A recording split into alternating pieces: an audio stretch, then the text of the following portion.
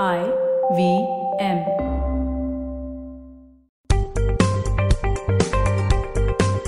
On this episode of Paisa Vaisa, I speak with Rishi Anand, Chief Business Officer at Aadhar Housing Finance. Folks, if you're looking for a home loan, if you're looking for your own dream house, a place for you to stay in, then you should be listening to this episode because we're going to be talking about how a home loan works and covering all aspects, documentation, fixed rate, floating rate, everything, including a discussion on how the current scenario is. So stay tuned for that.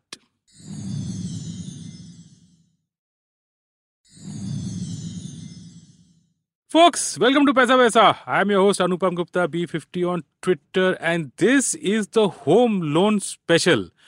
A lot of us want our dream house. A lot of us want, a place to stay. It's a big thing for a lot of people. Some people believe in renting, which is fine, but for a lot of us, you want to own the place where you stay. We've spoken about property in the past. We've done a couple of episodes on home loan, but today I've got someone from a housing finance company. Okay, so these are the guys who actually give out home loans. They are really the experts in giving you an entire 180 degree or 360 degree perspective on home loans. I am really thrilled for this episode to have Mr. Rishi Anand, who is the Chief Business Officer at Aadhar Housing Finance. Mr. Anand, welcome to the show. Thank you so much for doing this for us, sir. Let's start with an introduction. Something about yourself, how long you've been in the industry, and a little bit more about Aadhar also. First of all, thank you, Anupam, for having me here. It's a pleasure. As you've already introduced, my name is Rishi Anand. I am currently working as a Chief Business Officer for Aadhar Housing Finance. Overall, I've spent close to about 24 years in the industry. Wow. So when I say in the industry, means all leading housing finance companies and banks have spent time. As I said, I'm working for Aadhar Housing Finance, which is today the largest housing finance company in the affordable housing segment. Oh, wow. Right? Okay. So that's about me. Great. So I want to just get, into the current scenario. Talking about, things like what are the rates currently, maybe what is the EMI? I believe the way that you see an EMI is EMI per 1,000 rupees. That's right. So I want to start there. And then if you can just go into this entire process of how do I become eligible for a home loan and what is the importance of credit score? So let's just start from there. Okay, as I think your first question is what is the current scenario and what are the rates prevailing in the market. I would start by giving you a flavor of what housing loan is all about. As we see today, the market can be broadly, if ever right, classified into three segments. One is the prime segment, where typically the loan ticket size above 30 lakhs. Then you have something called the LMI segment, which is the lower middle income group segment, where the ticket size ranges from 10 lakhs to 30 lakhs. And then you have the affordable housing segment, which is below 10 lakhs. Now, if I correlate this to the rate of interest, typically prime segments start from about 8.75. And if I bring it southwards, it goes to about 13%. Wow. So typically an affordable housing finance company would would operate at about 13% rate of interest. So typically these three segments exist in the market. As far as your EMIs are concerned, they are typically calculated on a per lakh basis. So you had, if the rate is about 8.75, you would operate at about 900 rupees per lakh and so on. So you keep multiplying the lakhs to the EMI. Sure. So just a small note for our listeners, because the affordable housing thing is actually a government initiative. So it's a little bit different from, say, taking a loan for your house. I believe that the affordable housing segment has some tax incentives. You just touch upon that a little bit.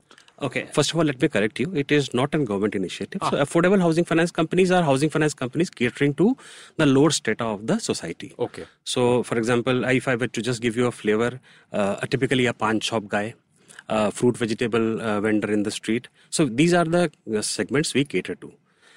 What the government has done over a period of last 4-5 years, in fact more importantly in the last 3 years, is they've come out with a scheme called PMAY, which is Pradhan Mantri Awas Yojana. Yes. Under the CLSS scheme, which is a credit linked subsidy scheme. Okay. Now in the affordable housing segment, what the government does is, if the customer is a first time end user buyer of the property, they extend a subsidy of close to about 2.5 lakh rupees per applicant. Obviously, there are conditions to it. There should be, the property should be in name of the female owner, etc., etc. But that is a very big, huge government initiative which was taken by the current Modi government in the previous stint, sure. Where the government said that they wanted to have by 2022 they wanted to maximize house ownership for the affordable housing segment. Right. Okay, and 2022 is the year that we complete 50 years of independence. That's right. That's how it's been positioned. I believe that was the target, yes. So I want to get into the importance of credit scores out here. Okay, as someone who, gives home loans to people, can we just understand how credit scores really work? Because I always get, really confused. There are so many instances I've seen of people with high credit scores not being able to get a loan. So in your process of giving a home loan to a person, can you just walk us through how you would evaluate a case? What are the important things and where credit score sits in the entire scheme of things? I just want our listeners to figure out that if he's going to submit his application for a home loan, how do you, as someone who's granting the home loan, see that applicant? Okay, now credit score is a very important topic when it comes to extending any kind of lending facility, not only home loans. And when we evaluate a customer's application, this plays a very important role. But it also depends on which category of customer it is. Now, if I were to give you a little flavor on how it works in an affluent prime housing finance company, any credit score which is up of 750 points is considered to be a very good score. Now, does that impact decision taking of the person who's underwriting their application? I would say yes, to some extent it does, but that is not the base of giving a home loan. Now, if I were to give you a little flavor on what Aadhaar does, today 50% of my customers don't have a credit score at all. 50% of your customers don't even have a credit score? Yeah, because they are first time users. First time they're taking a loan, so they don't have any credit history.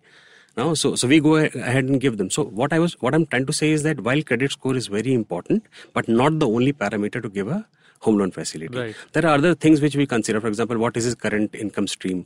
What is the kind of property that he's buying? So these are the two broad parameters we consider when we extend a loan. Okay, so the income level, which is his annual income, and the kind of property that he's buying. Having said that, now let's say a person who has a credit score, which means he has some facilities which he's taken in the past, and if he has not defaulted in those facilities, it becomes an added advantage. Okay. Even if he's defaulted in a couple of them because of some genuine reasons, and if those reasons are established properly with documentation, etc., we still go ahead and extend him a loan. Oh, okay. That is very interesting. So just to understand Aadhaar, as a company that we can that our listeners can understand, what would be the average ticket size of loans that you give? Because you said you've got 50% under the affordable housing scheme. That's right. What would be the average there? So today we operate at an average ticket size of about 8 lakh rupees. Okay, that would be the size of loan that you give to people. That's the size of loan we give. Okay. Now here's this is something that it's such a tricky thing that every time I just don't have an answer to that. I'm hoping that you can help me out here. Interest rates on home loans. What is the deal out here? Every time I see headlines of the RBI cutting rates in their monetary policy, they've cut rates by 25 basis points or 50 basis points or whatever the number is. Why doesn't the home loan company pass on that benefit for me? Sometimes I see that my tenure or my EMI, nothing has changed. Sometimes I see that only new borrowers get the benefit. So how does this entire interest rate mechanism work? Okay, it's actually, Anupam, very, very simple. Let's say you're taking a home loan from any housing finance company today.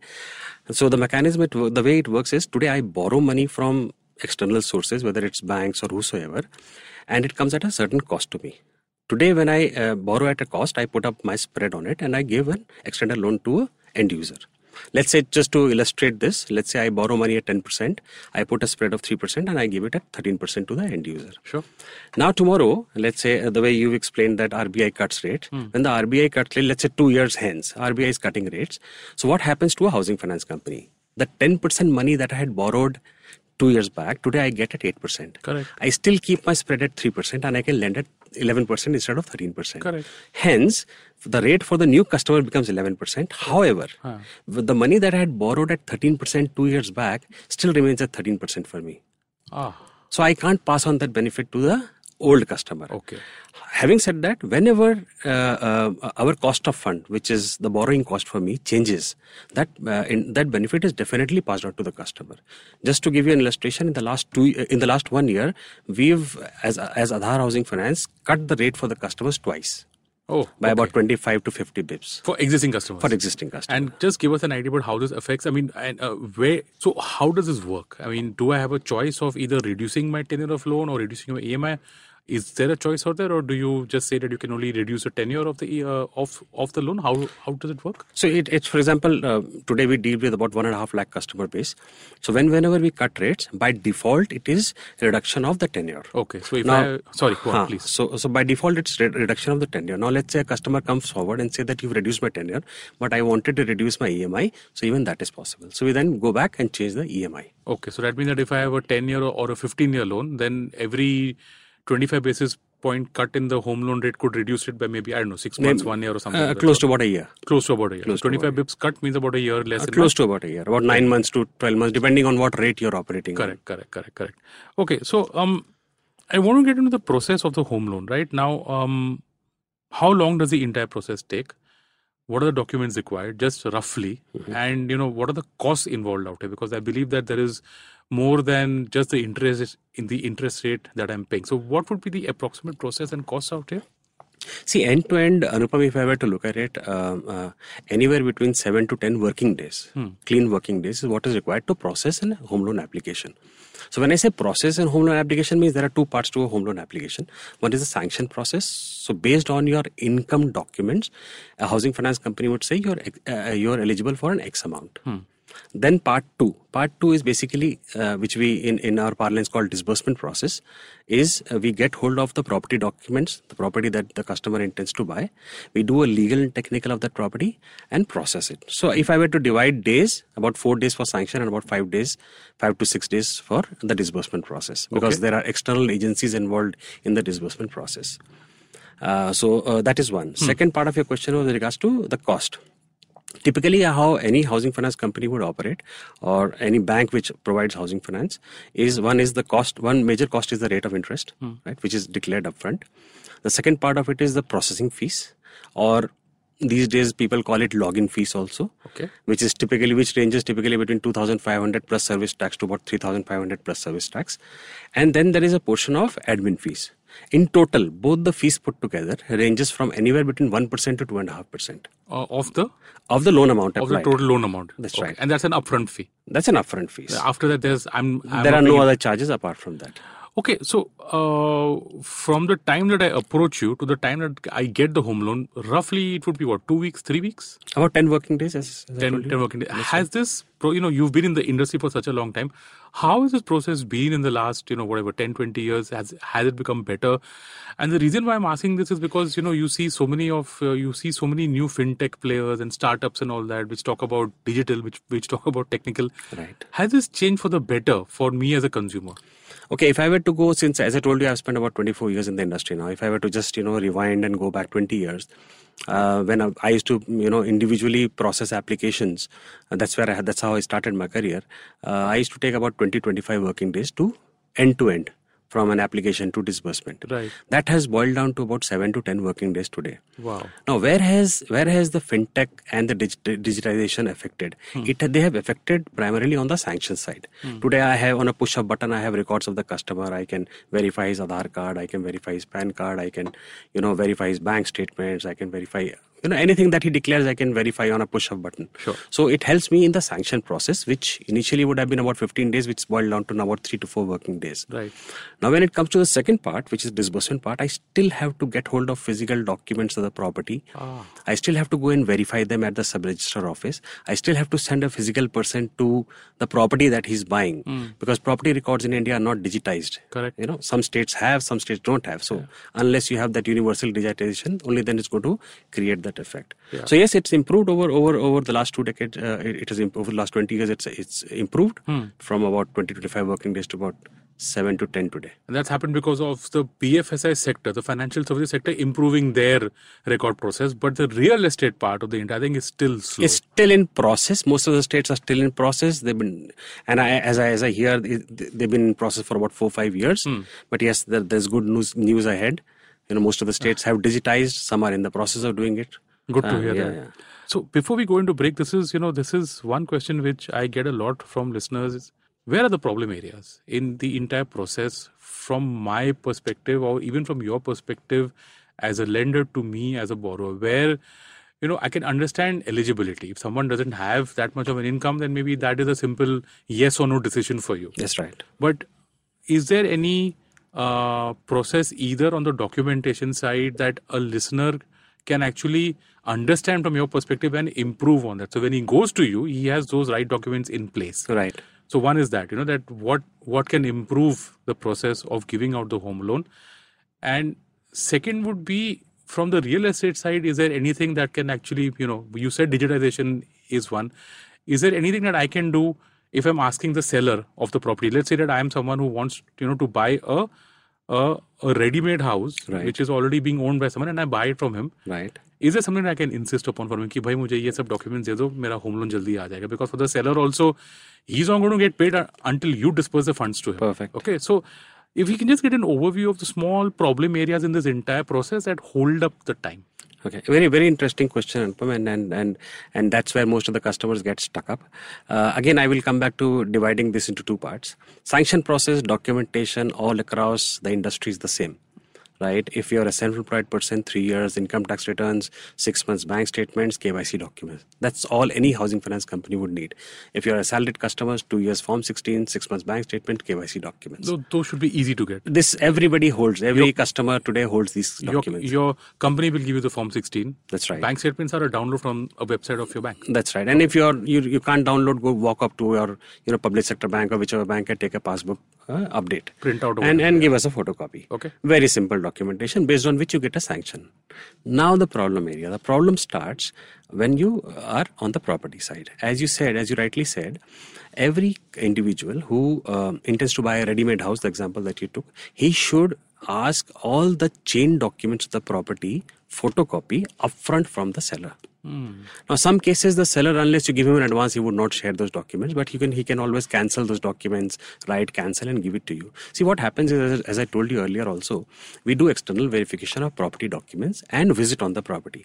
Now, unless we have those property documents upfront, we will not be able to do it. For example, if I have to go to the sub-registrar office and verify the 13-year search title documents, I can do it only if I have physical copies. And more importantly, when I get property documents on my hand, I go and do a valuation of the property. Let's say you're buying that ready-made house, the example that you gave me, for 20 lakhs. Sure. My valuer goes and he says, no, because of external market condition, XYZ, the value is 15 lakhs. Oh, that's possible. It's very much possible. Okay. Right. Now, the moment he says 15 lakhs, my loan amount reduces by that margin. Oh. Right. You expected that I'll get 90% of 20 lakhs. Now I am going to be giving you only 90% of 15 lakhs. Wow. You've ended in giving advance to the customer based on getting 90% of 20 lakhs. Correct. Right. So it's always advisable to get the property papers upfront and give it to a housing finance company who will verify not only the legal aspect of it, but also the value of the property. And then you go and do your deal. Yeah, but you know how this works, right? When I'm going to do the deal, I'll take a broker, the seller will get the broker, and there is a number that is fixed upon out there, right? And I give a token to the person just so that I can get the property. So that's right. Is there a way out here? Because yes, there is a way out. For example, you now already applied for sanction. You paid a processing fees to a housing finance company. You can always give them the address of the property and tell them to do a valuation upfront. See, legal documentation. So you're saying before I approach the seller also?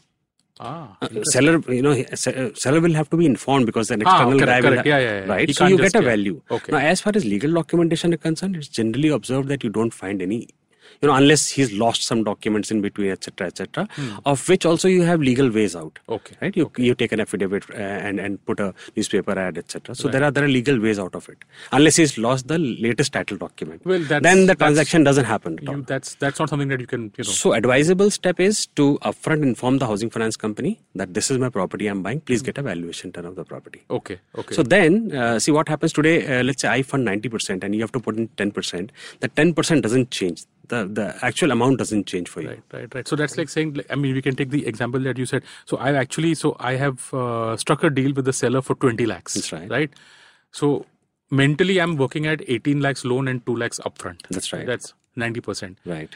And suddenly, then you tell me that, listen, no, we can only approve a value of 15 lakhs. Right. Then boom, then your own equity increases by 5 lakhs. 13.5, exactly. So 13.5 lakhs is the loan and I have to now fund 5 lakhs. 5 lakhs extra. How common is this problem? So this happens, especially in, I would say, suburbs. It happens. Deals happen at X value and the valuation. Because when we do valuation, we take, into account, for example, a very generic thing that what is going to be the property value 10 years hence? Is it going to depreciate, appreciate? And there are cases, there are sometimes, my valuer will give a higher value also. Possible. Right? Yeah. Quite possible. Yeah. So it happens. In I would say, for out of 100 applications, about 50-60 applications, this problem arises. Right. So just to get it right, the documentation that's required on the income side from the borrower is fine. That should be easy enough to get. It's very easy. But the real estate document from the seller is somewhere where the problems usually arise. So then there's a tip for the listener that if you're going to buy a house, then sit down with your seller, probably sit down with your broker if you're using a broker, and then I assume that the housing finance company will give a list of documents from the seller that's required. Title deed, share certificate, ownership, NOC, and all that kind of stuff. Depending on the kind of property, every housing finance company has a list of documents. Okay. You would, for example, if you're buying a under construction developer property, let's say a Hiranandani property. Right. So there will be a list of documents with a housing finance company. This is what you need to get. Yeah. I mean, so I'm assuming that when you buy a property straight from a developer, the process is far easier. It's far easier. The developer is probably tied up with most of the housing finance companies, the big developers would have tied up. Yeah. So you see what happens in under construction properties, you have to go and vet the entire land legally. So we do that upfront so that the end user doesn't face those problems. So that's that much time which is reduced. It is reduced. Okay, but the tricky part happens if you're probably entering into a deal of an older house where, like you said, the change of documents might or might not be available. Right. And the tricky part, because when you buy a developer property, the price of the property is fixed for everybody. Right? Let's say there are 100 units, all 100 units, same price. Oh, yeah. So there's no valuation issue there. There's no serious valuation issue. There might be, 50,000 here and there, but there is no serious. And that 50,000 also because, there will be things like club charges, etc. So because of that, the valuation might differ. But in individual houses, which are old properties, valuation is, let's say, access to market, access to closest transport. These things, affect the valuation of the property. Folks, for the more product decisions, actually stay tuned because we're going to be right back on the other side of this break, folks. This is the home loan special on Paisa Vaisa.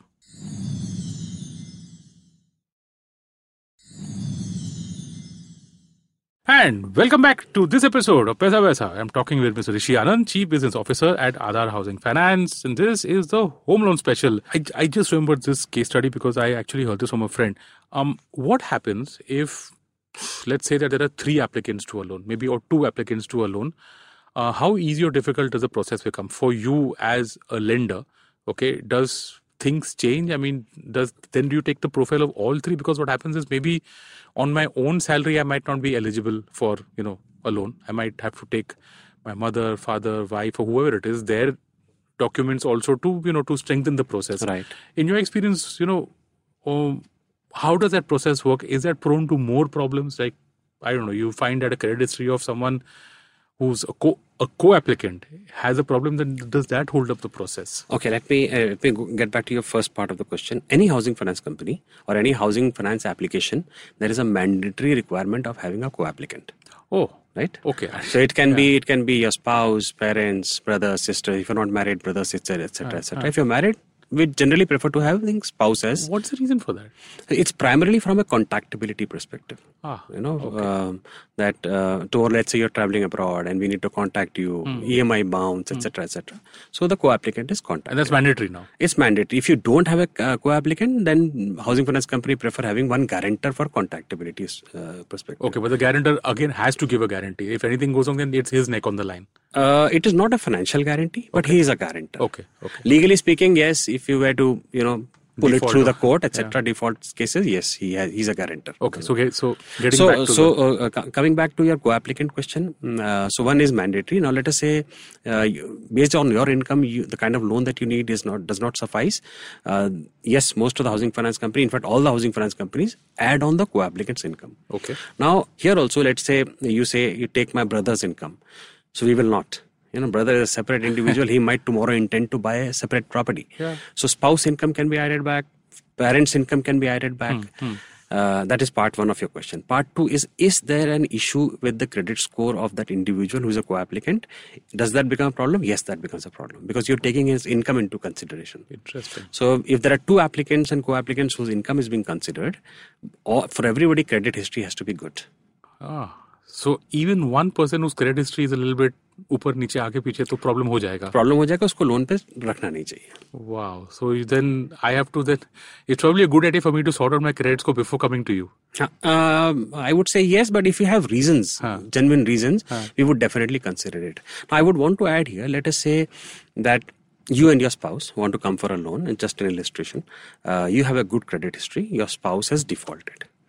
And just because she's defaulted and you give us a guarantor and want us to process an application, we will not do that. Interesting. Because it is the family history of a default. Okay. So spouse defaulted, we will definitely ask for her KYC and do a CIBIL, the way we call it CIBIL check. If she's defaulted, then if you have an explanation, fine. That's exactly what I was coming, the explanation, right? Because a lot of us have credit cards. Right. 10 years ago, I might have defaulted on some tiny thing. Right. Close the credit card. Right. So do you guys have a list of, okay, this is a real bad crime, this is not such a bad crime, or whatever it is? Yes, to your point, yes, we do have. And generally, the example that you gave me, a 10 years old credit card, there used to be something called the annual fees issues. Yeah, something right? like that. So usme annual fees nahi diya, now that has built up to quite a few lakhs. That's how it happens. Yeah, we do consider that as, and we deviate and move ahead. Yeah, that's right. Because, if I'm fighting with the credit company on the annual fees, I'll say just close my account. That's right. And they would have not closed for 6 months, for example. Exactly. So since 6 months, the amount would have built because it is compounding interest, right? So we do consider all and that. They're not interested in recovering it. I am never going to pay. And they will never even have called you. Yeah. But since they've reported to CIBIL, it will always stand on your record. Yeah. But I think, as I would see it, 90% of the housing finance company consider such cases and move ahead. Okay. But the most serious issues would be probably defaulting on a... Let's say you have a car loan and you defaulted, not paid, car picked up. You have an existing housing loan, not paid, picked up. Gold loan, not paid. So all this reflects on your, strings, the way we call it, string. Okay. And how does that hit me on the loan part? Okay. Does my loan get rejected outright? B, does my interest rate go up?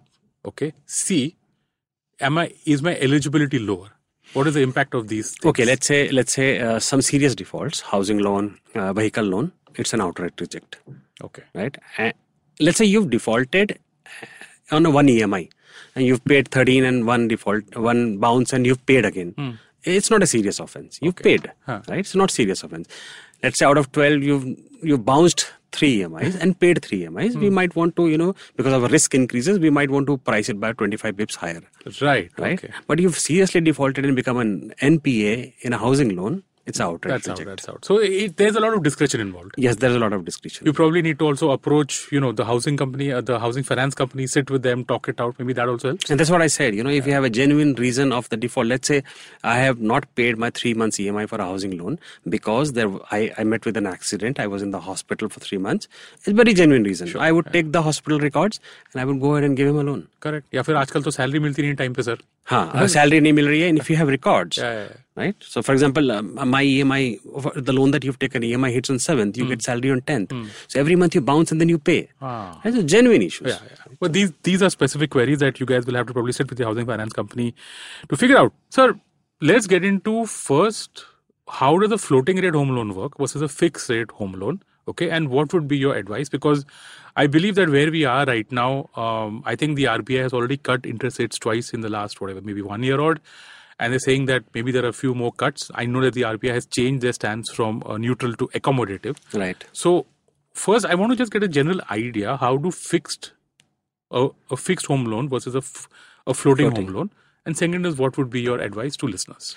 Great. Okay. As the word itself says, fixed and floating. Fixed means that you take a loan today, you opt for a fixed rate of interest, and for the tenure of the loan, let's say you opted for a 10-year loan, the rate of interest remains fixed, irrespective what is happening in the market. Okay. Let's say rate goes up, rate goes down. For you, the rate that you've locked in gets locked in. And over a 10-year period, you don't know as a borrower where rates will go. Yeah, you never know. So it's a prediction of that individual, that you might think that the rate is going to go up in the future. Should I lock myself today? So that's how fixed rates operate. Floating rate on the other side is a rate which is linked to the prime lending rate of the company. Right, so prime lending rate generally is arrived by the cost of fund plus the spread that the company wants to keep. You arrive onto a lending rate, and if that cost of fund is changing, the spread being constant, let's say my cost of fund increases, so your effective rate of interest also increases because it's a floating rate. If my cost of fund tomorrow dips, as you've given example that RBI has cut it, etc. If my cost of fund dips, the effective rate for the customer dips. So in a falling rate scenario, in a floating rate, the customer benefits. In a rising rate scenario, the customer does not benefit. So Okay. that's the basic difference between a floating and very layman, Are there any charges out here that if I want to shift from a fixed loan to a floating rate, are there any charges? Like I might change my mind 5 years down the line? Yes, if you at any given point in time change your mind, move from one structure to the other structure, there are charges, which ranges between anywhere between 0.5 to 1% of the loan outstanding that point in time. At that point of time. Okay, please go on. Yeah. So that's how it operates. Now to the second part of your question, that in the current scenario, what is happening? While RBI has announced some cuts in the rate, effectively the way it works, Anupam, is my cost of fund, as in the cost at which I borrow from banks, I borrow from open market, from capital markets, does that change or not with the RBI announcement? See, what is happening today is while RBI announces a rate cut, which might not be a direct rate cut on home loan or on lending loan, it is generally assumed that the final rate should get cut. And I explained in one of the questions earlier that effectively if my cost of fund is reducing or not, it depends on that. Correct. So if my cost of fund after the RBI rate cut reduces, which means my banks from whom I had borrowed that one time have reduced my rate, the effect is passed on to the customer. Okay. So that's how it operates. Right. In a fixed rate, nothing is passed on. In a floating rate, the effect is passed on. Both ways. Right. So if it increases, you have to bear that increase. If it reduces, you get that benefit. What is the difference, mota right now, between the two rates? It generally 100 bips, so 1%. 100 bips is 1%. Is the difference between fixed and floating. So fixed, if you let's say my rate today is 12% on a floating. If you want to opt for a fixed rate, it will generally be 13%. Okay. So about 100 bips variance. So fixed is higher than fixed floating. Is higher than fixed floating. Is higher by about 100 basis points. Because see, the risk is on both sides. Right? While the individual customer also takes that risk, he doesn't know how it's going to pan out in the next 10 years. Even the company takes that risk. Today I extend a loan to you at 13%, and tomorrow if the rate of interest goes 17%, what happens? So both the parties are taking equal risk. Hence, that's how it's priced. Okay, it's interesting because it almost sounds to me like a manufacturing product. And if my cost of manufacturing goes down, I'll pass it to you. Yeah. If it does, if it goes up, I'll pass it to you. So actually, it's a manufacturing setup only. Yeah, because I'm not going to change my margin. Margins remain fixed. You would not want to, as someone who's selling a product, you want to protect your margins. That's so, right. That's how it works. Okay. How do switching of home loans work? I have done, in fact, a series with Aditya Mishra of Switch Me In, but I just want to revisit the process of switching home loans. How does that work? And, should you do it? Should you not do it? How does it work? Because I think here again, people are a little bit confused as to whether A, this is even possible, and B, what are the costs? Okay, first we have to understand why do people switch loans? By switching loan, I mean, I think you mean that from one company you move your loan to the other company, right? Why do people switch? Now, let's say a customer has an existing housing finance loan, and tomorrow he needs some more money. He would typically approach his current financer and say that you give me in our parlance called top-up loan, give me an additional amount. Now, let's say that housing finance company does not have a policy of giving a top-up loan. That is the time person opts for switching. So because when he switches the loan to a different housing finance company, there are options of giving a top-up loan to the customer. Because over a period of time, the property value would have increased. So you have margin. The housing finance company has a margin now. So we extend top-up loans. This is one of the most important reasons why people switch loans. Okay. Second important thing is rate of interest. Let us say that the rate of interest, and that there is the point comes about giving, fresh customers having lower rates. Yes. Now let's say that you've taken a loan 5 years back. Your rate over a period of time has increased to from a 10% to a 13%. Correct. However, there is an ex-housing finance company giving you a fresh loan at 8%. Correct. You would want to switch a 13% loan to an 8% loan today. Wouldn't it? It's a big gap. It's a very easy process. Approach the new housing finance company. The process is the same. He gives you a fresh sanction. He takes the photocopies of the property papers and disburses the loan in favor of the housing finance company where you already have a loan. Okay, but it's a very simple process. There would be some processing charge out there from... The processing charges and everything remains the same. Okay, and there's no valuation process again out here, right? No, there will be a valuation. Again? Process. Everything will be the same. Oh, so process remains same. I'm taking a fresh home loan. You're taking a fresh home loan. Wow. Instead of giving a check to the seller in a fresh case, here the check goes to the housing finance company from where you had a loan. So theoretically, if his valuation says something else, then again I have to go through that entire process of... Which 99% cases will not happen because over a period of time the valuations always increase. Go up, yeah. Right. So. Right. Okay, so last few questions. Okay, first of all, a lot of us, or at least this new generation, I would say, has been told that don't ever buy a house, rent a house. Okay, which is, I'm not going to go into the whether that's good or bad or whatever it is. I personally, I've been a believer that if you really want your own house and if you think that you want it, then you're the best person to decide. That's right. There's no point listening to someone who's saying that renting yields are only 2%, home loan rates are 10%. So why will you ever buy, So I don't want to go into that debate. I just want to go into the very simple debate, or rather your opinion or view that today, if someone has been waiting really for a long period of time to buy his own house, to stay in, mind you, okay, this is a property that he wants to stay in. Investment in the home property is a totally different process. I don't want to go into that. Yeah, what's called end user, what's called consumption. What is your view of where the market is today, or maybe in the last 2-3 years, how it has moved? Because we're in 2019, okay? I can't remember for a long period of time where property rates have actually gone up, okay? But then again, as someone who's an end user, why should that matter to me? Right. Okay, so I just want to get your perspective here.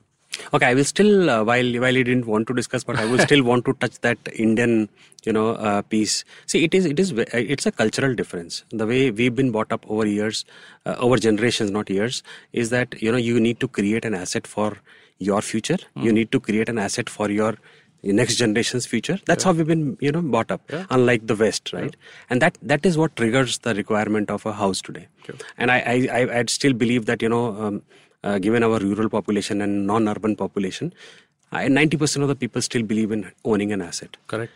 Now, the second part of your question is it the right time to, buy a property for an end use? I would say the last, and rightly so, the last couple of years I have not seen an upsurge in the property prices. Simple reason, supply is higher than the demand today. And if I were an end user, and if I want to buy a property, which I did last year in Bombay, it's an opportunity because the prices of the same property are rock bottom today, right? And is the demand going to go up in the future? I think with all the incentivization that the government of India is doing, whether it is PMAY, CLSS, and the tax SOPs, the prices should look northwards now. So it's the right time. Stay invested, get your property in place. And I've also heard that if you actually sit across the table with a builder, you get beautiful discounts. Is that what you're hearing from the market? Is that the feedback very that much. you're getting? Very So much. Real estate developers, if you sit down with them, what they advertise in the papers, and if you're someone who's a genuine interested buyer, you think there's a scope for actually hitting for a good discount there? Yes, you do get good discounts. And that's what you've seen in the market also in the last few days. And that's again for under construction properties. Under construction properties. Okay, great. Sir, last for, if you can just leave our listeners with a general idea of what exactly is Aadhar Housing Finance, its background, the products it offers, and if our listeners want to get to you or to your company, how do they reach out?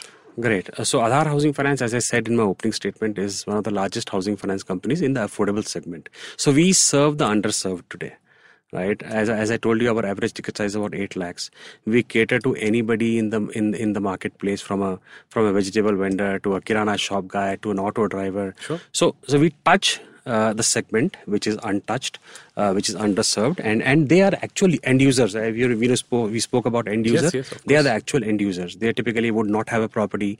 They would be staying in a rented accommodation, and we help them build their own homes. Aadhar Housing Finance has been in the market for about 7-8 years now, serving about 1.5 lakh customers today, and growing at close to about 20-25% per annum. We spread across about 311 branches today in about 20 states in the country. So length and breadth of the country, we are there today. You're based in Bombay? You're based in... So we are headquartered in Bombay, Okay. and in 20 states today. So every state you would see a branch of Aadhar Housing Finance. Okay. And if anybody who wants to get in touch with us, there are various ways of getting in touch with us. Sure. So as I told you, we have about 311 branches.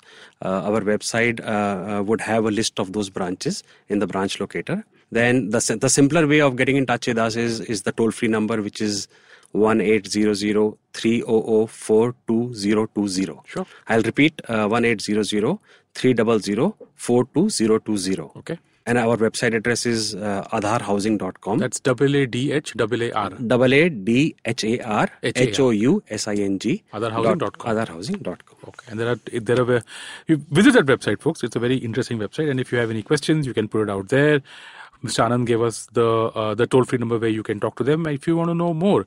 Sir, thank you so much for helping our listeners understand the home loan product, and thank you so much for taking out the time for Paisa Vaisa. Folks, that is a wrap on the home loan special.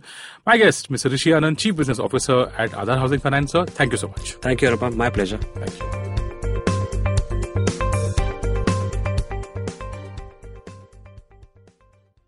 No material on this show should be considered as financial advice. The material on this show is for informational purposes only. Please consult a financial advisor before taking any investment decision.